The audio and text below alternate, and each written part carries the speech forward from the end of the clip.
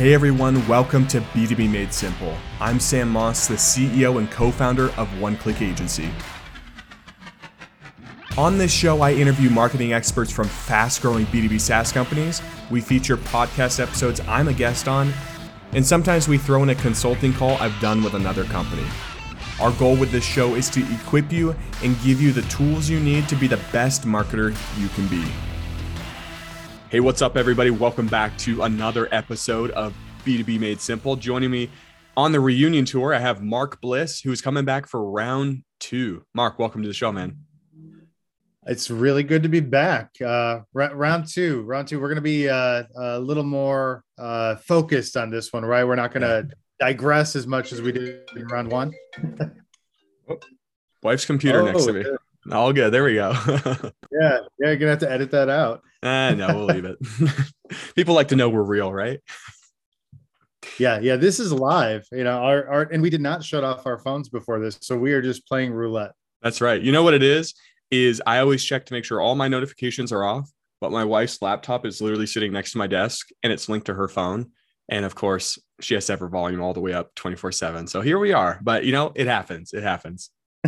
You know, if you don't have your volume up, I mean, I don't think you can listen to music. So that's right. That's very true. There is that. Yeah, I was having I guess we're going to digress because we were having a long discussion of what the song for the summer is this year. Mm-hmm. And I believe that Stranger Things has made it running up that hill. Hey, I think you've got a 40-year-old song as the song of the summer this year. I think he very well may be right about that. So here's my opening question to you is if you had to choose between watching a movie or sitting down and watching a TV show, what would you choose? Have to be a TV show. A TV show is basically like a 6 to 10 hour movie, right? Mm-hmm. So I've had a lot of time recently, being sick with COVID. So it's one of those things where if I watch a movie, I got to queue up another movie. And then I have that decision-making fatigue of trying to find what the next movie is. Yeah. Unless it's a Marvel movie, then I've got like 40 additional ones in the queue. You get plenty to choose from. Exactly. But if it's any other movie, then it's like, okay, well, I have to make a decision now. Do I stay in the same genre? Do I find another one?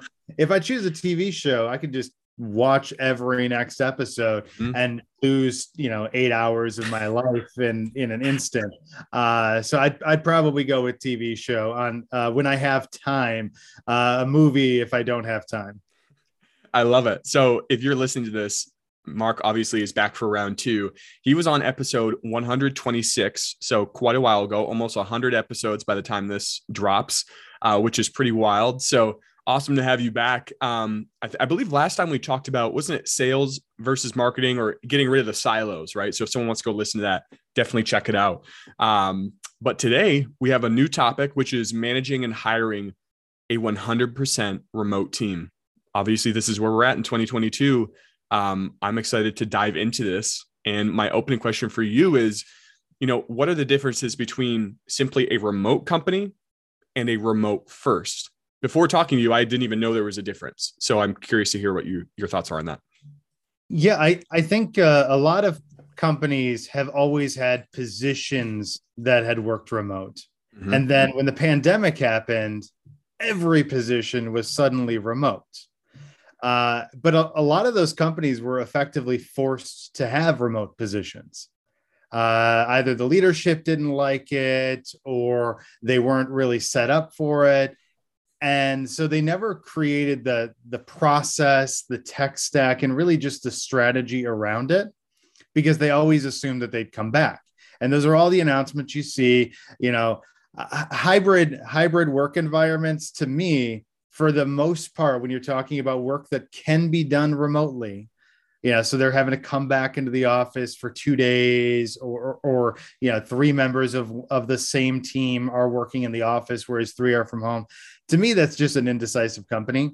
Mm-hmm. They don't want to create a strategy. Yeah. And so a remote first company, when you're remote first, and I'm at my second remote first company in a row now. And when it's remote first, you're building the strategy around having your organization remote.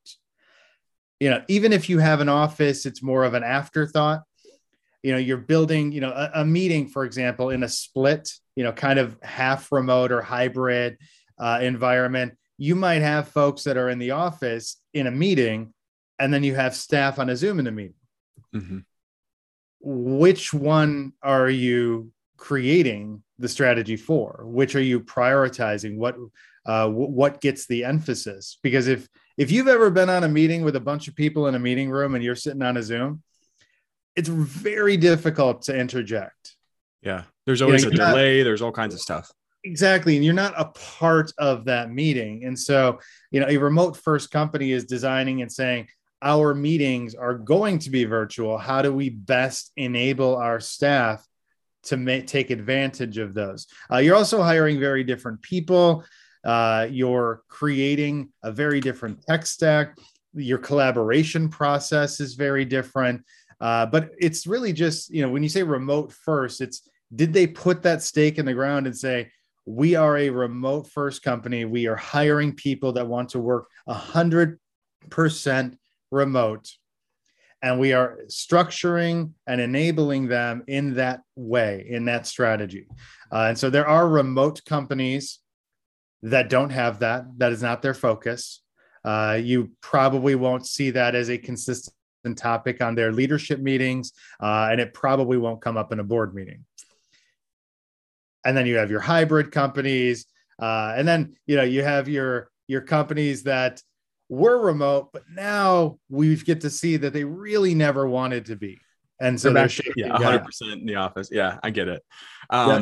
What do you think for morale? Because I've seen some companies do remote first and absolutely kill it. Right? They have teams that are flourishing.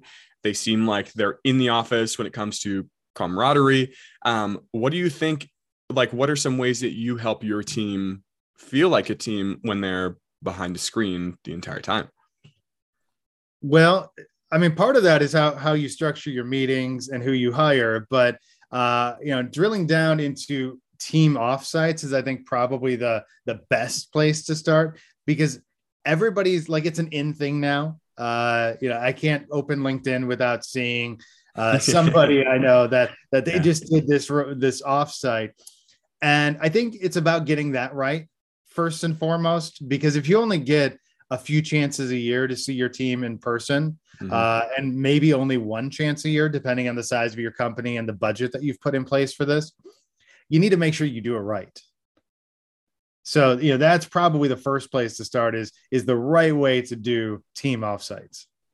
What would you say is the right way to do it? Well, first, I think you have to take your team somewhere cool. Yeah, ideally, ideally somewhere that the majority of them haven't been to. Whether you do a poll, whether you just pick a location that the team, either is expressing interest in, or that it's a brand new place for them to travel to, that it really helps, because you're now reducing a lot of the awkwardness that you would have when you're meeting people sometimes for the first time in person, because now everybody's in a new place for the first time. It's an immediate shared experience that everybody has. And the excitement about going to that place will help overcome any nerves or anxiety that's in place for, meeting people for the first time. That's a good way to look at it. Yeah. A lot of people, if they still have an office, and many companies don't now, they've got a mailing address basically. But if you still have an office, people are doing the offsite and they're bringing people into the office. Mm-hmm. That's not what you're talking about here. No. That is not an offsite. That is a Zoom meeting in person. Don't do that. Also, don't try to maximize your time by shutting everybody up in a conference room all day, only letting them out to eat. That's not the right way. You do need to have those face-to-face meetings. It's great for collaboration, especially if you're doing any type of strategic planning, but limit that to only 4 hours a day. Mm-hmm. Spend the rest of your time doing activities together and building relationships and connection. And don't do the standard activities either. I mean, I love an escape room or bowling as much as like the next person, but do some fun things that are very specific to where you went. My team and I, we just did an offsite in NOLA. And the highlight of the trip for most of the team was a ghost and voodoo tour that we did after dark. That was a really fun thing. It was unique. It was very specific to New Orleans. And we also did this really super weird photo shoot in the French Quarter, where we hired this photographer giving us a tour around the French Quarter, and then taking what I would call kind of like hilarious prom shots. I'm in a photo. I swear it looks like an old 90s boy band album cover. Absolutely. But it's that type of thing. Like it's unique. It's about the city. It's something we all have a shared experience and we can laugh about. Mm-hmm. And yes, we did some great strategic planning. Absolutely. But we didn't focus on that. And I think that's where, if you do a team offsite right, ensuring that you have those experiences, those shared experiences, is critical. I would also say the caveat, and probably the thing I'm still learning too, you also don't want to overbook the schedule. That's a good point. I think the balance of giving people some solo time away to recharge is important as well. And I haven't found the right number yet. I'm still experimenting with that myself. But making sure that people can come back and relax and recharge. It's a lot meeting people in person and spending that time together, where if you don't give people the chance to break away and relax and recharge, I think you're setting yourself up for burnout on days 2 or 3, where it's too much and you're on too long. I mean, anybody that's had the back-to-back Zoom days will understand that feeling, because like you're on and you're on and you're on and you're on, and you get to the end of the night and you're like, where's Fatigue. My beer? Where's my beer? I'm not moving from this couch. Like, you have that true fatigue in place. Amplify that by 100 times with a team that's in person for maybe the first time for a good portion of the staff. Yeah. With everybody working remote, one of the toughest things to do is really activating the talent and finding the right talent. What are some ways that you approach that, being 100% remote first as a company? Well, I think you got to hire great people first and foremost. Now, the benefit to that is you're hiring remotely, so you can hire them from anywhere. You're not tied to a geographic radius and you don't have to pay relocation fees. Just hire really great people. And when you have really great people, you can set very clear goals, so that way everybody's focused on the results that you want, not when or where or how they get things done. And that's a big difference, and it's a big shift, because when you're working in an office, I mean, I remember back in the day when I would work in an office, I'd be able to walk past my team. I'd be able to check in. I'd see what they're working on. We could make adjustments in real time, all of that. You don't get that working remotely, or at least you probably shouldn't. You need to hire people that are going to come to you when they have questions, but you need them to just get it done on their own terms. Mm-hmm. I don't care if people are working at, 7 o'clock in the morning, or and then they leave at 3, or they want to work late, and so the next day they come in early. It really shouldn't matter, because when you're working remotely, it's really just about getting that job done. And so you gotta be able to do that. And I think hiring great people is where it starts, because you need people that have that mindset where they're gonna get shit done on their own terms, and they're gonna be comfortable enough to be able to come to you the second that they stall out. Mm-hmm. It's the 5-minute rule. If you spend 5 minutes spinning your wheels on something that another member of your team knows how to do immediately, stop and go to them right away. Because otherwise you're just wasting a bunch of time. And that comfort level to be able to do that, whether it's a peer, whether it's somebody in another function, whether it's your boss, whether it's your boss's boss's boss, that comfort level, being able to do that, that is the critical thing in hiring. And so, I always jump in hiring, trying to identify that in the interview process. Is that something that they are, either A, already good at, or B, something that they'd be really capable of in this type of environment? So in the interview process, do you have specific questions that you ask that maybe you didn't realize you should be asking until now you're a remote team, or maybe these have been your secret sauce for years? Can you give us like a look at what that interview process and those questions look like? The number one most important question that I ask on every single interview for a remote position, I always ask them to tell me about a couple of awesome people that they worked with the caveat that it cannot be anyone in leadership and it cannot be anyone in their team. So that enables me to know how they work cross-functionally, how they build relationships. That'll tell me a lot. I also do a lightning round where I'll ask, like, I don't know, 5 to 10 rapid fire questions. So that way I can understand their confidence. Even something as simple as asking what their favorite podcast to listen to is.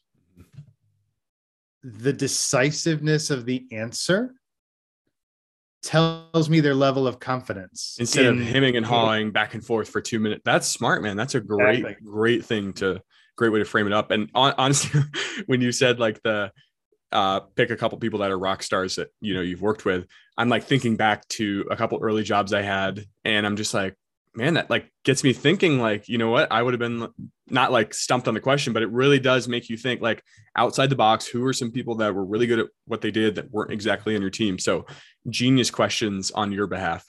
Well, and even better, you write those names down, and when you hire them, you wait like 2 months and you're like, hey, on the interview, you told me these people were amazing. Should we set up interviews with them, bring them aboard? Smart. Yeah, absolutely. Because referrals are such a lifeblood in a remote first company, because everybody already knows the culture. They understand what it takes to work there, the pros and cons of doing this remotely, the pros and cons of your company culture.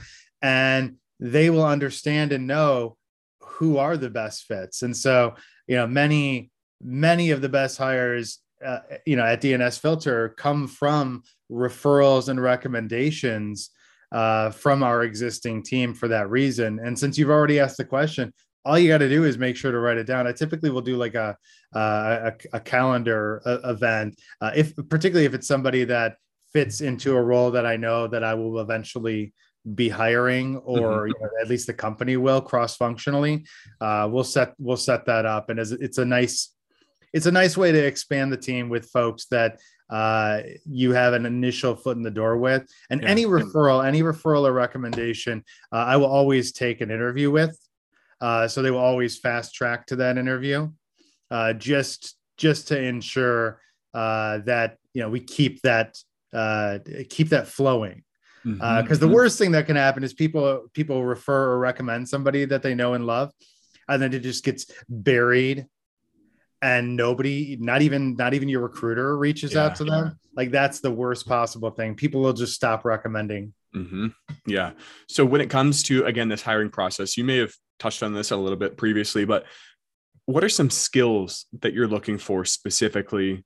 I mean, we're obviously marketers here. You want marketing skills, but is there anything else on top of that? Ownership, first and foremost. I need everyone, regardless of their level in the organization, to make decisions and live with the consequences. That's even more important when you're fully remote. So that's their communication, like we talked about, and creativity. That ability to problem solve and think out of the box is really important. But those three things tie together, because if you have a great idea, it doesn't mean anything if you don't communicate it. And taking ownership of that great idea and ensuring that it happens and it doesn't just get thrown out and lost in the ether, is also critical. And so I need those three things to be, really really highly rated skills for the candidates. So that way I can trust that when they come in, they're going to have those great ideas. They're going to bring in all the people that they need to. They're going to communicate any challenges they come across, and they're going to own it and work through it. Because if you missing any one of those pieces in a remote marketing org, damn near impossible to scale. So I had a CMO on this podcast quite a while ago, and she's the CMO of a pretty large organization. She had just been brought on for the role, and she said, when building a team, if 2/3 of the hires work out, you're doing really well. Do you think that is true in what you found, or is that kind of like a harsh number? What's been your experience? I think it depends on your org. If you are if you're hiring only 6 people and 2 wash out, I don't think that that's really good for your organization. That's true. Very true. So I think it depends on the roles. It depends on the scale. I mean, some roles you just have to get right. Now, I'm a firm believer, I just said it, make a decision and live with the consequences. I operate by that as well. So I think any company that has, a dozen steps in the interview process, it's ridiculous. There shouldn't be any more than 4 at most. 3 is a nice, pretty standard.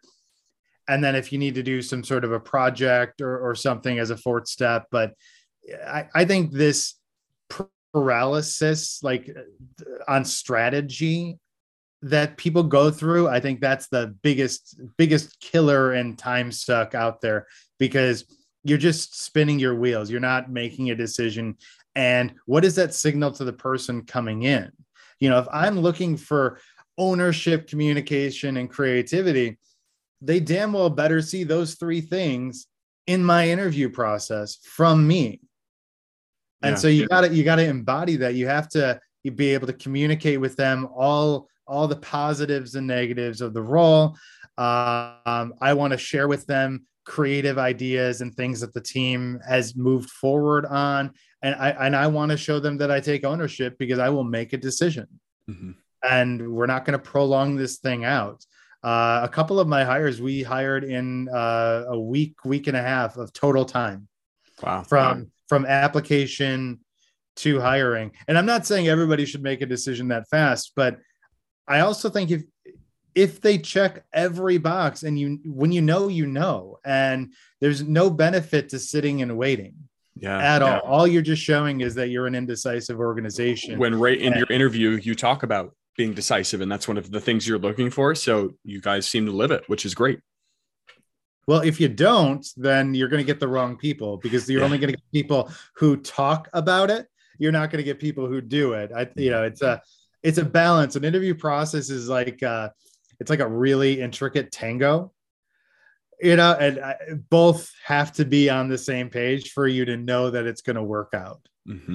And part of that is living up to all the things that you're asking of them and wanting that candidate to be. You got to embody that yourself. Otherwise you're kind of screwed, which is probably what the issue is with our good friend Elon Musk trying to bring everybody back to the office. And I don't think he ever really lived it or embodied it. I think it was just this natural progression of the world shift, and he didn't want to be outside of that. And so bringing everybody back really fits more into a micromanagement, top-down approach and style that it seems like he embodies.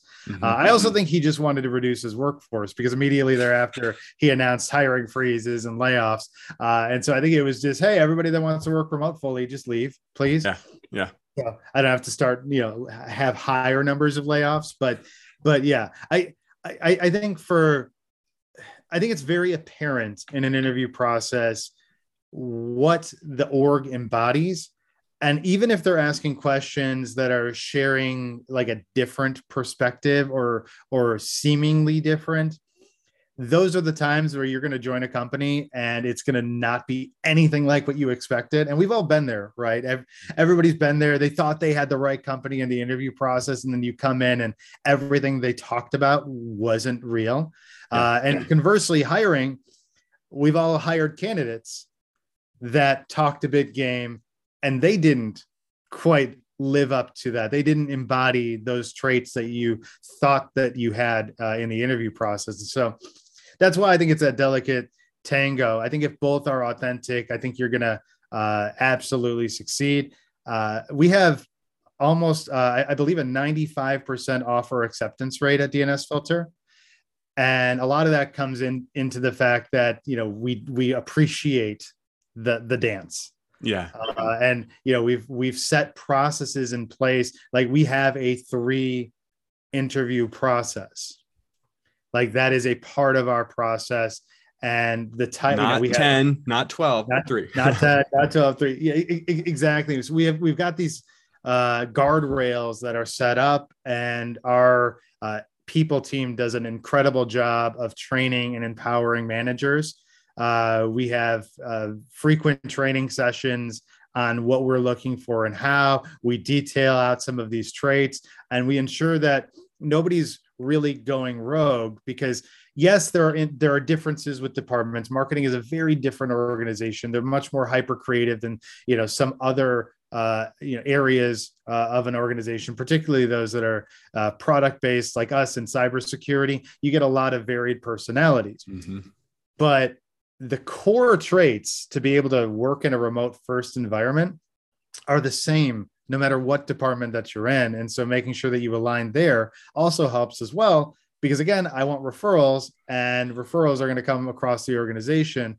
So you need to ensure across the board that you're hiring with that same strategy in mind, trying to find people who take ownership, people who do communicate, and people who are creative. To varying degrees. And it sounds like you guys are absolutely killing it. You're living what you're preaching, and it seems like you're reaping the harvest from it for sure. I think we're doing a great job of progressively learning as we go, because there's a bunch of books on this now, but they're all brand new. It's not like I can go to this proven process. None of us can that are remote first. It's a fairly new phenomenon. Some will say it's a fad, and I don't think so. I disagree with those people. Yeah, I think those people are going to wake up in 2 years and find that they can't find good talent. Absolutely. But yeah, I think we're all making it up as we go. And anybody that's really curious is listening to podcasts like this, trying to glean whatever they can from the people who might have been doing it a few years longer than them. But it's all new. And, none of us are experts on this yet. We are, I would say, advocates. It's something that we're pushing towards. We're trying to understand. But just like, my last team offsite, I did not give enough refresh time. That is a lesson learned that I hope the entire audience listening to this podcast will take and put into practice before it's an issue for them. But it's something that I personally felt by the time I got to day 3, I was exhausted and worn out. Yeah. So I know my team was as well. So it's things like that. We're all learning as we go. It's brand new. It's something that is not proven. It's not fully tested. I like the direction it's going. I like the early signs. Everything seems incredibly positive. I've been able to hire people that I never would have been able to hire before. Incredibly talented folks. And then there's an element of diversity, of experiences, and it's just phenomenal to be able to have that. If I can have somebody from New York, somebody from Texas, somebody from the Midwest, and somebody from California all on the same meeting, there are intangible benefits to that collaboration that you just simply can't get if you were hiring all around, one singular area. Like our main office, which is basically like a mailing address at a WeWork, is in the Washington, D.C. area. So you wouldn't get the majority of our talented workforce if we were just hiring around that and then maybe offering relocation money when we were bringing people aboard. You just wouldn't have it. Yeah. And so some of that diversity of thought, experience, location, I mean, it's just incredible to see put into action. And a lot of it's just intangible. But yeah, that's why I think it's here to stay. Anybody that's lived it will never go back. And that is the problem with all these companies trying to shift to the hybrid environment. People that loved working remotely they not still love it. Yeah, exactly. They still love it. And they want to find the places that are doing it better. Mm-hmm. They don't want to go back to the office. They want to find the places that have learned and are continuing to try new things and are adopting the right technology and the right process and strategy to ensure that they're not just bringing the right people aboard, but they're empowering them. You know, like we haven't even talked about junior hires.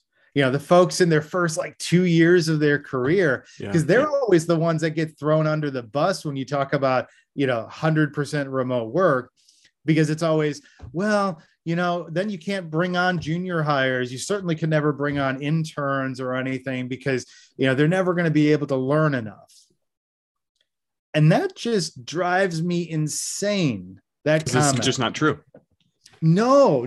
And I think you're just devaluing people in a way that's unfair to their professional growth and ability. First, if you don't believe somebody that could own their job and work remotely without a ton of micromanagement or interaction, just don't hire them. Please, do everybody a favor and don't hire them. But if you bring those people on board, you don't have to micromanage every aspect of their lives in person, staring down at them with their cubicle sitting outside of your office. What you do need to do, though, is make sure that those people have a comfort level to share their opinions. Mm-hmm. That is the caveat that I will say with junior hires. They're a lot less comfortable. They haven't yet been through this the time and time again, as my newly developing gray hairs would start to indicate. They just haven't done it, and so there's a level of, I think, fear and discomfort about sharing ideas or sharing dissent, especially with anybody up in the org chart. And so, if you can get early one-on-one interactions with them at all levels of the organization, they should not just be talking to their direct manager. They should be talking to directors, VPs, SVPs, a member of the C-suite. They should get those face-to-face interactions. If you can do it in person, great. I've had multiple employees where their first day was actually in person, whether it was at a conference or at a team offsite. And there are pros and cons to that, absolutely. But it's such a huge benefit that their first week they get to spend time with management and executives in a way that's more flexible and comfortable, going out and doing sightseeing as opposed to being on a Zoom call presenting a report that they made. Yeah, very, very different process. And so I think if in the first 90 days you get those junior hires, or really any hire, because I think this is true regardless of your tenure in your resume, I think just get as many one-on-one interactions with every level as you possibly can. Mm-hmm. Because that comfort level is huge when it's about remote work. Because somebody will sit on something, or they'll spend an hour trying to figure out how to write an email about something that they disagree on. And that is the biggest time suck in the world. Yeah, absolutely.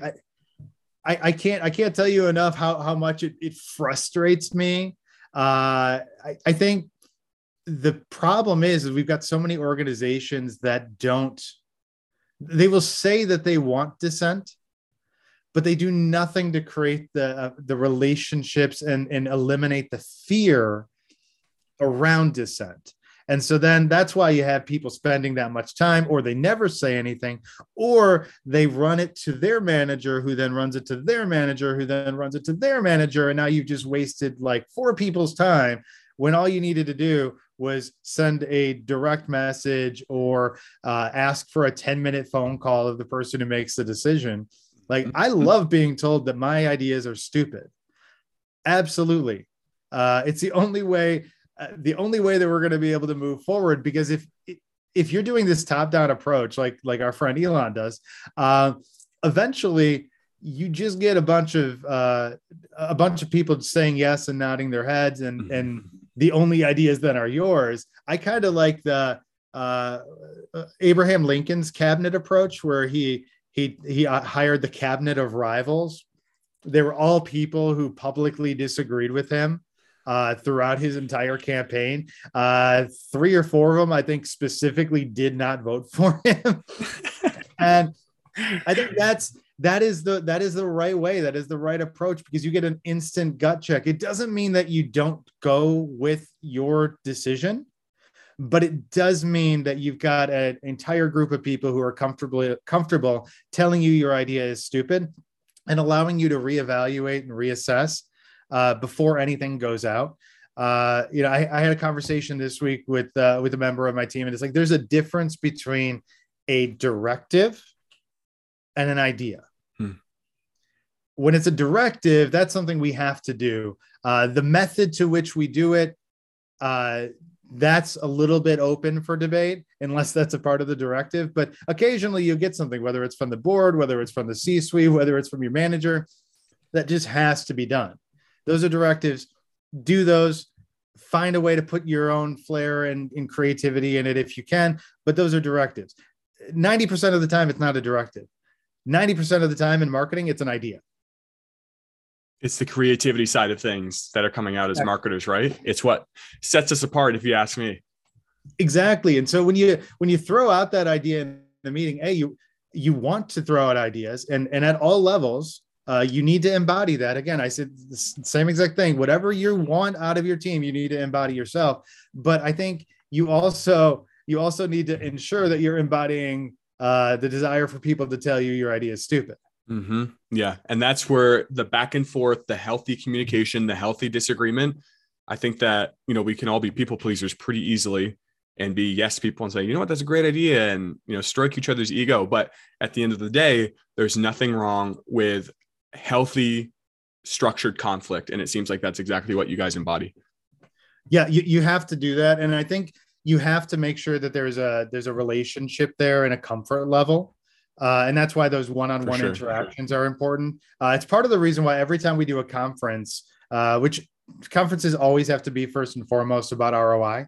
Like you have to bring in business from them. Otherwise, what the hell is your marketing department doing? But when you're a remote first company, you have a secondary element, and that's about getting the team to spend time together, being able to craft those interactions. And so every time we do a conference, we check like a 2 to 3 hour radius around wherever that conference is, and invite anybody from across the organization to come to, whatever the post-show dinner that we're going to do is. Especially true when we've got our executives at the conferences, or if their manager is there in person, we want to make sure they'll get there. Sometimes we'll even spend money on flight to be able to get them there. And it's the camaraderie you're talking about, right? Exactly. There's a shift that happens in your head when you have, you have a dinner across from your CEO, and you're just, it's not even small talk, it's real talk, understanding, these, everybody as a person, as a human being. And so then when you have that disagreement, or you want to share something, a new idea, it's not as scary anymore. And this specifically goes even to junior hires. Like I will ensure that we bring some of my less experienced marketing staff to trade shows for some of that reason. It's about building those relationships. And I would also say having anyone in a marketing team working the booth will get you infinite props and connection with the sales team. Yeah. And 100 episodes ago, we talked about that alignment. So here's even better alignment right here. Here's one tidbit there. If you're asking anybody to do something that you wouldn't do yourself, that's a problem. And I think that goes when marketers assign salespeople to work boots at the conference, you need to do that as well. And you don't have to be awesome. So I'm 100 and some odd days in at DNS Filter. I'm certainly not, all powerful, all knowing, all knowledgeable there.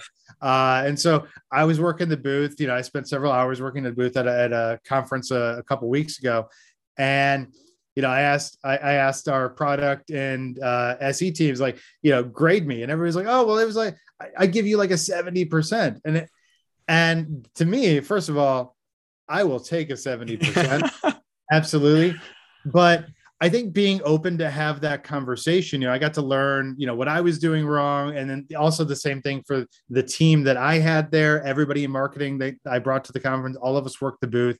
And it's just a great opportunity to learn what prospects are saying directly. And equally, it gives you that face time, and not just with the executives, but you're also getting that with sales, with product, with anybody that's at that conference. And that is super valuable. I can't even put, like, there's no tangible value I can put directly on it. But I think at some point, as we keep doing this remote first thing, we'll find a KPI, we'll find some tangible way to measure the ROI of that. But for right now, when we don't have that, the gut feeling and the level of confidence boost and collaboration that you have after events like that, it might cost you an additional $10,000. And however you budget that. Come on, right? Yeah. Maybe you have part of your budget dedicated specifically to your demand gen and the ROI that you're going to get specifically from the show. And you have a separate budget that's more of like a people, team, or departmental training budget that you attach to every major conference, and spend that money to bring people there. That way you can remove that from your ROI of the event, like the direct ROI analysis, but you're able to take advantage of it because, I don't know that I'd say it's equally important. If you don't bring business from the show, you're never going to do another show. But it is really critically important. Any company that is either remote first now or looking to be that, take advantage of those opportunities. You've got folks from multiple levels of the organization and multiple functions all in the same place. So if it's going to cost you another $5,000 or $10,000 to send 2 to 3 extra people that you think could be valuable for, do it every time. Absolutely every time, because the value you're going to get in the long term is incredible. Absolutely incredible. Well, Mark, you guys sound like you're absolutely killing it, man. I appreciate you coming on and sharing, what's been going on right now in your world. Major takeaways for people listening to this, which is incredible. And I think I forgot to mention, like, you're the VP of marketing at DNS Filter. I think I forgot to say that in the intro because the phone rang. So now people know that, but give us like the 30-second rundown to close us out here. What do you guys do at DNS Filter, and send us out? Sure. So, shockingly, at DNS Filter, we help filter DNS, which is like no kidding. It's like the phone book for the internet, for those who aren't as technically inclined. And it's basically a potentially vulnerable layer that we help companies protect and secure. We also help them to define what people can or cannot access on the internet. So whether, what types of sites they can go to, where they can spend their time, things like that on it, employer issued devices. We do that as well. And then things like public Wi-Fi, making sure that that's protected and the sites people are going to our safe sites, and they're not going to, infect the organization.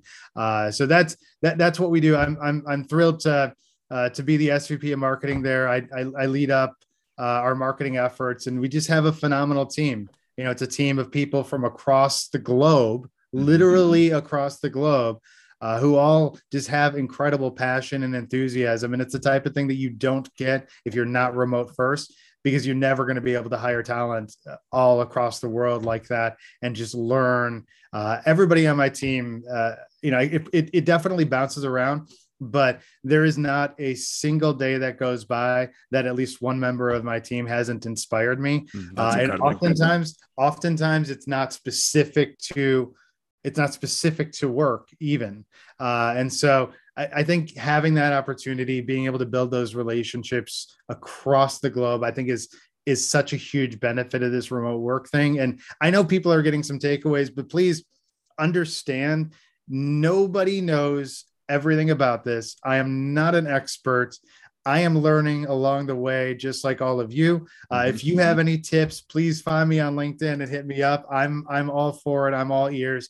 It is my hope that if enough of us are doing this and are focused on it and trying to drive positive growth with remote first companies, that in 5 years, we'll have this figured out and in such a way that nobody would choose to do anything else. And that's the goal. I'd love for every company that can do it, that doesn't require somebody to be in the office specifically to do anything, to be remote first. And I think we're heading that direction. But listening to this podcast who's stoked about the future, it's on all of us to make sure that A, we're doing it, but B, we need to document both our successes and our failures. We need to put it out there on LinkedIn. We need to share that, because we're all learning at the same time. And if we don't do that, we're never going to get to that promised land. You're absolutely right, Mark. Well, Mark, thank you so much, man. This was good having you back for the reunion tour. I think this was even better than round one for sure. I got a lot out of it, and I appreciate it, man. This was a pleasure having you on. It was fun. Thanks for having me. I'll come back in another 100 episodes or so. We'll do the three-peat. Hey, there we go, man. Absolutely.